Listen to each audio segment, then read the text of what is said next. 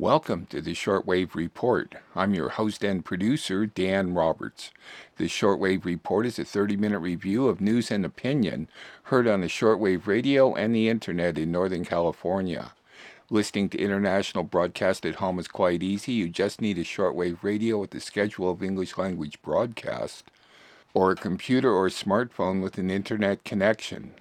To help you with this, I'll announce times, frequencies, and website addresses at the conclusion of each series of stories. At the website for this show, that's outfarpress.com, you can listen to the past 5 shortwave reports, find advice for listening to shortwave at home, and find internet links for global news sources. Please check it out and tell a friend. In today's edition, you'll hear reports from France 24, NHK Japan, Radio Havana Cuba, and Sputnik Radio. We will begin with France 24. First, 2 pieces from a press review. Incumbent President Macron will face far-right candidate Marine Le Pen in the final election on April 24th. In 2017, the candidates faced each other with Macron receiving 2/3 of the votes, but this time it will be closer. As a result of a 13-year drought, Chileans are looking at water rationing. European countries are moving toward increased renewable energy, with Spain greatly expanding wind and solar power. Wind is the leading source of energy in the country, and the goal is to have 74% of their energy from renewable sources by 2030. Germany is building floating solar power plants on abandoned quarry lakes. France 24. Time now for the press review. For that, I'm joined in the studio by Dipti Laurent. Hi, Dipti. Hi, Annette. And the electoral campaigns of Emmanuel Macron and Marine Le Pen, of course, are well underway ahead of that second round of voting on April 24th. No surprise. The international press, of course, closely observing this election campaign. And what are they saying about the fact that we're having a repeat of what we had in 2017, with Macron once again facing off Le Pen? Well, it's funny, Annette, the foreign papers, are really seeing this election through the eyes of a sort of Macron and NATO versus Marine Le Pen and Russia in the current context of war in Ukraine. Indeed, Marine Le Pen's past admiration for Vladimir Putin, which is something she's tried to distance herself from, it's still nonetheless something that a lot of the papers are focusing on. Let's show you the editorial of the Washington Post today. They're almost pleading with Emmanuel Macron to, quote, give his all in this electoral fight for the sake of France, but also for the sake of Europe. The editors also call France the new front in the war against Putinism. Meanwhile, international and political editor Peter Harter writes in today's Sydney Morning Herald about this, quote, ascendant Putin fan club in Europe that's prevalent in 3 elections. You've got Viktor Orban, the pro-Putin leader of Hungary, who was re-elected earlier this month. There's Marine Le Pen, of course, but there's also Serbia's Alexander Vucic, whose country is almost wholly reliant on Russian gas. Peter Harter writes that this fan club is proof that the, quote, frontline assault on Western liberal democracy is not only a distant physical phenomenon, but that the enemy lies within as well. And Marine Le Pen will no doubt be taken to task on her links to Russia in the next 2 weeks.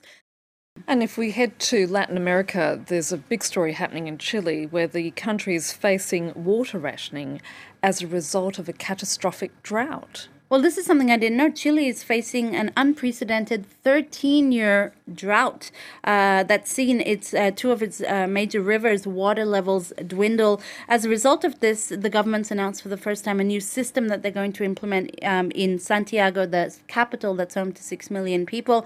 It'll start with a color-coded system, then public service warnings, and then reduced water pressure. And finally, some citizens could face rotating water cuts of up to 24 hours.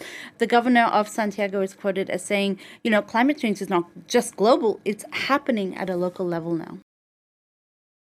Time now for an update on the day's business news. Well, as the US president urged India not to increase its use of Russian oil, European countries are stepping up their efforts to move away from Russian gas. To discuss this and more, I'm joined by Yuka Royer from our business desk. Yuka, tell us all the latest. Well, Sharon, we don't know if the war in Ukraine could be a catalyst for change in energy, but it has certainly prompted European nations to speed up their efforts to move towards renewables. Now, Spain has turned to wind power, which has now become its main source of electricity. Germany is exploring the benefits of installing floating solar plants. Catherine Biet has more. Dotted throughout the landscape of Vilar de los Navarros in northeastern Spain, giant wind turbines. This site, developed by a Spanish-Italian firm, is one of the country's largest wind farms. Thanks to investment in the sector, there are more than 1,200 wind farms across the country, making Spain Europe's second biggest wind producer after Germany and the fifth largest in the world. Spain is a country with tremendous potential as an energy store for the whole of Europe. The resource capacity we have in Spain in terms of wind and sun, the territory we have and the productive fabric we have at an industrial level could make Spain a major clean energy producer for Europe. Last year, the sector became Spain's leading source of electricity, coming ahead of nuclear power and gas. By 2030, Madrid has set itself an ambitious goal to increase the share of renewables in electricity to 74%. And Spain isn't the only country looking for greener alternatives. In the wake of Moscow's invasion of Ukraine, Germany has been seeking ways to end its dependence on Russian oil and gas imports.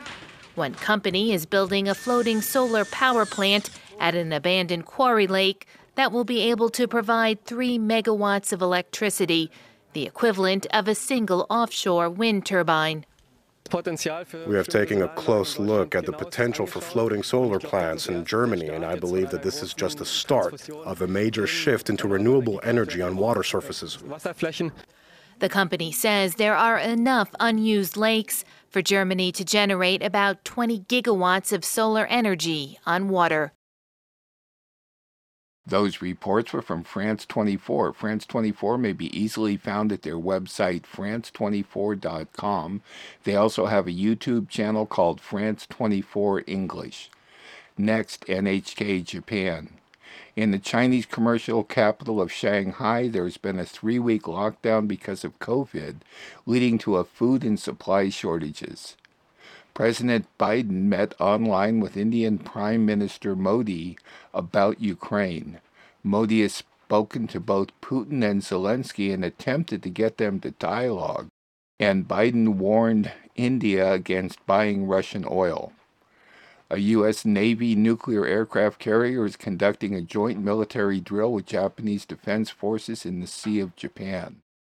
A memorial museum in Hiroshima has reset a peace clock that shows the number of days since the world's most recent nuclear weapons test. It was a protest against U.S. subcritical nuclear tests conducted in June and September of last year in Nevada. NHK Japan. Tensions are rising among residents of the Chinese commercial capital of Shanghai. The city has entered its 3rd week of a lockdown against the COVID pandemic, and for many, tempers have reached a boiling point.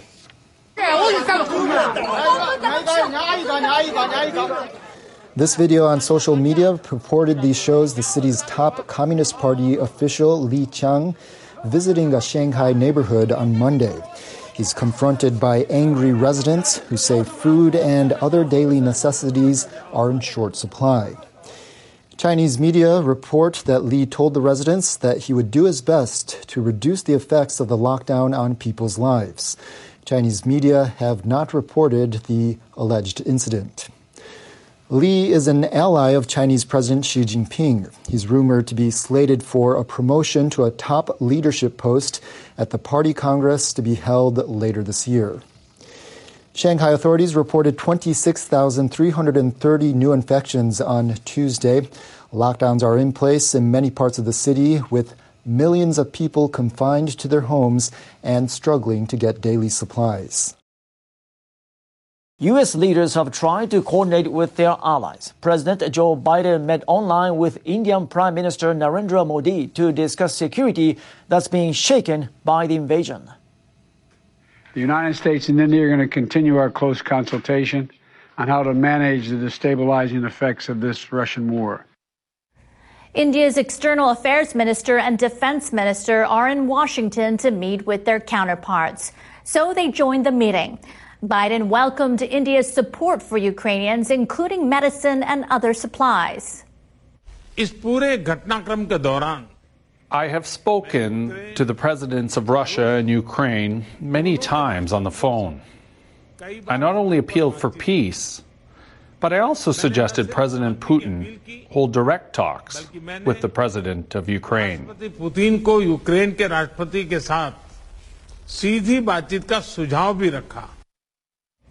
Modi condemned the killing of civilians in the Kyiv suburb of Bucha. But his government is still buying Russian energy, something Biden said that's not in India's interest. The U.S. and many of its allies have moved to reduce their reliance on Russian oil and gas. Over the past few months, the Indians have also bought Russian air defense systems. U.S. officials have warned them of sanctions. Still, Biden underscored their partnership. The U.S. and India, along with Japan and Australia, are members of a security alliance known as the Quad. The leaders discussed Chinese military activities in the Indo-Pacific. They say they'll pick up those discussions next month when they meet in person in Tokyo. The U.S. Navy has disclosed that one of its nuclear-powered aircraft carriers is conducting a joint drill with Japan's Maritime Self-Defense Force in the Sea of Japan. The move is believed to be an effort to deter North Korea from launching a ballistic missile or carrying out a nuclear test. The 7th Fleet told NHK on Tuesday that the USS Abraham Lincoln Carrier Strike Group is conducting routine bilateral operations. An official from the fleet said the operations are to reassure allies and partners of the U.S. commitment to maintaining a free and open Indo-Pacific. The official added the training enhances the credibility of conventional deterrence. Japan's defense ministry officials also said that its destroyer Inazuma is taking part in the drill. The Abraham Lincoln had conducted a carrier-based air demonstration in the Yellow Sea in March after North Korea repeatedly tested ballistic missiles. This is the first known deployment of a U.S. carrier in the Sea of Japan since early 2017, when North Korea tested an ICBM and held a nuclear test. A museum in Hiroshima that memorializes the atomic bombing of the city in 1945 has reset a clock that shows the number of days since the world's most recent nuclear weapons test.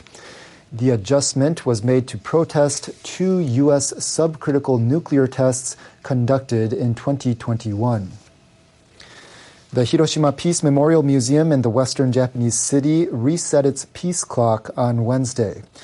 This came in response to information about nuclear weapons tests in the U.S. that fell short of reaching critical explosive force. The second of the 2 tests came 209 days earlier. The U.S. National Nuclear Security Administration told NHK on Wednesday that the tests were carried out in Nevada on June 22nd and September 16th. They were the first of their kind under President Joe Biden, who backs former President Barack Obama's call for a world without nuclear weapons.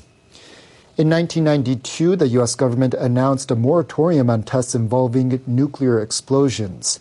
But successive administrations have carried out subcritical tests on the grounds that they do not produce nuclear blasts. Speaking to reporters on Thursday, museum director Takigawa Takuo voiced dismay. I hope that a halt will be put to such tests. The director stressed that information about the tests comes amid heightened concern over the possibility of such weapons being used in conflict. Those reports were from NHK World Radio Japan. They are now heard from 9:30 to 10 p.m. at 7355 and 6165, or on the web at www.3.nhk.or.jp. All the times I announce are for Pacific Daylight Saving Time, so please adjust them to your time zone. On to Radio Havana, Cuba. The U.S. published its most recent report on human rights globally. Kathy Scott Clark spoke about her new book called The Forever Prisoner, exposing controversial methods of dealing with men held captive by the CIA at Abu Ghraib and Guantanamo Bay prisons. Israeli forces have been killing Palestinians in retaliation for Palestinians murdering Israelis. Scientists around the world have been taking part and being arrested in climate protests led by Extinction Rebellion. Radio Havana, Cuba. The United States published Tuesday its most recent annual report on human rights globally, a document in which it ignores its internal problems and points out concern for what happens in other countries, such as Cuba. The text prepared by the State Department classifies other countries as good or bad, according to its own guidelines. The text report, corresponding to the 2021 fiscal year, is the second one published by Joe Biden's administration, and as last year, it reports Cuba's attitude but leaves out that for more than 60 years, they have imposed the economic, commercial, and financial blockade on the island. The island's foreign minister, Bruno Rodriguez, assured that the United States lies to justify the criminal blockade measures that violate the human rights of the Cuban people. The section dedicated to Cuba in the U.S. report refers to the July 11, 2021 riots, when hundreds of people took the streets of the island, encouraged from abroad. Havana affirms that these protests, which occurred amid a tense situation caused by COVID-19 and the economic blockade, included violent acts and were part of a campaign promoted by Washington to push for a regime change in the Caribbean nation. A new book has come up with shocking details of the top American spy agency's controversial torture program in the early years of the U.S.'s so-called War on Terror. Kathy Scott Clark, a British journalist and author, speaking at a virtual panel hosted by the New America think tank on Monday, introduced her forthcoming book, The Forever Prisoner, which will hit the stands next week. Scott Clark revealed details of an undisclosed meeting of the U.S. Central Intelligence Agency, the CIA, where senior intelligence officers discussed various controversial methods to deal with individuals subjected to rendition and, quote, enhanced interrogation techniques. While examining several options, including holding them in detention, transferring them to another country, and prosecuting them, one top official was cited as asking, quote, why don't we just kill them? Scott Clark said in a virtual panel, quote, I found it a bit alarming to hear revelations like that. The book focuses on the case of a Guantanamo inmate, Abu Zubaydah, who was interrogated using techniques that amounted to torture, including being waterboarded 83 times in 1 month, hung naked from a ceiling, and deprived of sleep for 11 consecutive days. Clark, who co-authored 6 books with journalist Adrian Levy, interviewed several top U.S. military and intelligence officials, including James Mitchell, one of the architects of the torture program. She also said that despite persistent denial from U.S. officials, there is a link between Mitchell and other creators of the CIA's torture program and gross abuses that occurred at the notorious Abu Ghraib prison in Iraq, which was captured by the U.S. following the 2003 invasion of the country. The prison was the scene of rampant physical, psychological, and sexual abuse by American forces. Clark pointed out in her book also, and detailed, quote, how the CIA's enhanced interrogation program absolutely and definitively led to abuses in the U.S. military as well. Israeli forces have killed 6 Palestinians, including 2 women and a teenager, since Friday. In one incident, Israeli soldiers shot dead an unarmed Palestinian mother of 6, who they claim did not heed calls to stop at an Israeli checkpoint near Bethlehem in the occupied West Bank. Tension has been soaring in recent weeks between Israelis and Palestinians. 14 people have died in Israel in attacks by Palestinians over the past 3 weeks. Israel has responded by raiding Palestinian neighborhoods in the West Bank, setting up makeshift military checkpoints, and conducting mass arrests. Israeli Prime Minister Naftali Bennett, who recently lost his parliamentary majority, has confirmed, quote, "The state of Israel has gone on the offensive." The Palestinian resistance movement of Hamas has delivered a strong-worded response to belligerent remarks by Israeli regime's Minister for Military Affairs, Benny Gantz. Gantz had claimed that the Israeli military faced no restrictions in using force against Palestinians across the occupied territories and was prepared for escalation against them on all fronts. In response, Hamas spokesman Hazem Qassem said, quote, "Such remarks cannot frighten the Palestinian people and their resistance, nor would such threats discourage the Palestinian people from keeping up their legitimate study." Scientists around the world have launched a new civil disobedience campaign demanding a climate revolution. In Spain, they joined protesters with Extinction Rebellion, who poured fake blood on the Spanish parliament in Madrid last week, demanding real government action on climate. Fernando Valladares, a climate scientist with the Spanish National Research Council, told reporters in Madrid, quote, "Climate change is here, and it is causing deaths of tens of millions of people.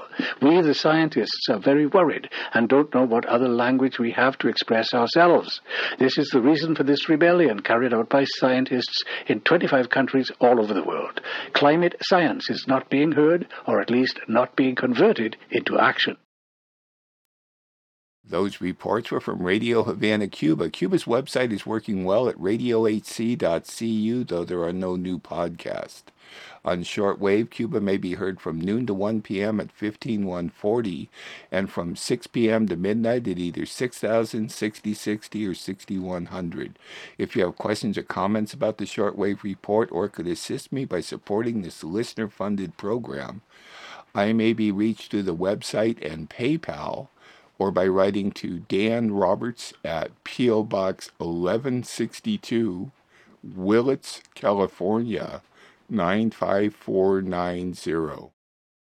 Please help me continue producing this weekly show, which I freely distribute to radio stations and the internet. We will conclude with Sputnik Radio. George and Gayatri Galloway spoke with Steve Sahoni, the Syrian-based chief editor of the Mid-East Discourse News, about Syria, regime change, Ukraine, and false flag chemical attacks in Syria. Sputnik Radio. According to a royal house, which helped pay for it, $2 trillion was burned trying to destroy the Syrian Arab Republic and replace it with the alphabet soup of Islamist fanaticism. It was another American plan which went wrong. When Joe Biden was walked back from declaring regime change in Moscow, Secretary Blinken said the US had no intention of such a thing, either in Russia or anywhere. It was reported that this made the horses laugh. Stephen Sahuni is the Syrian-based editor of Mid-East Discourse, and he joins us now. Stephen, thanks for coming on board the Sputnik. You must have been very surprised when you heard Antony Blinken say that the United States is not trying to bring about regime change in Moscow or anywhere else. After the 10 years that your country, Syria, has gone through, that must have come as quite a shock. Yeah, it is a shock because that is what this administration and the administrations in the past work on.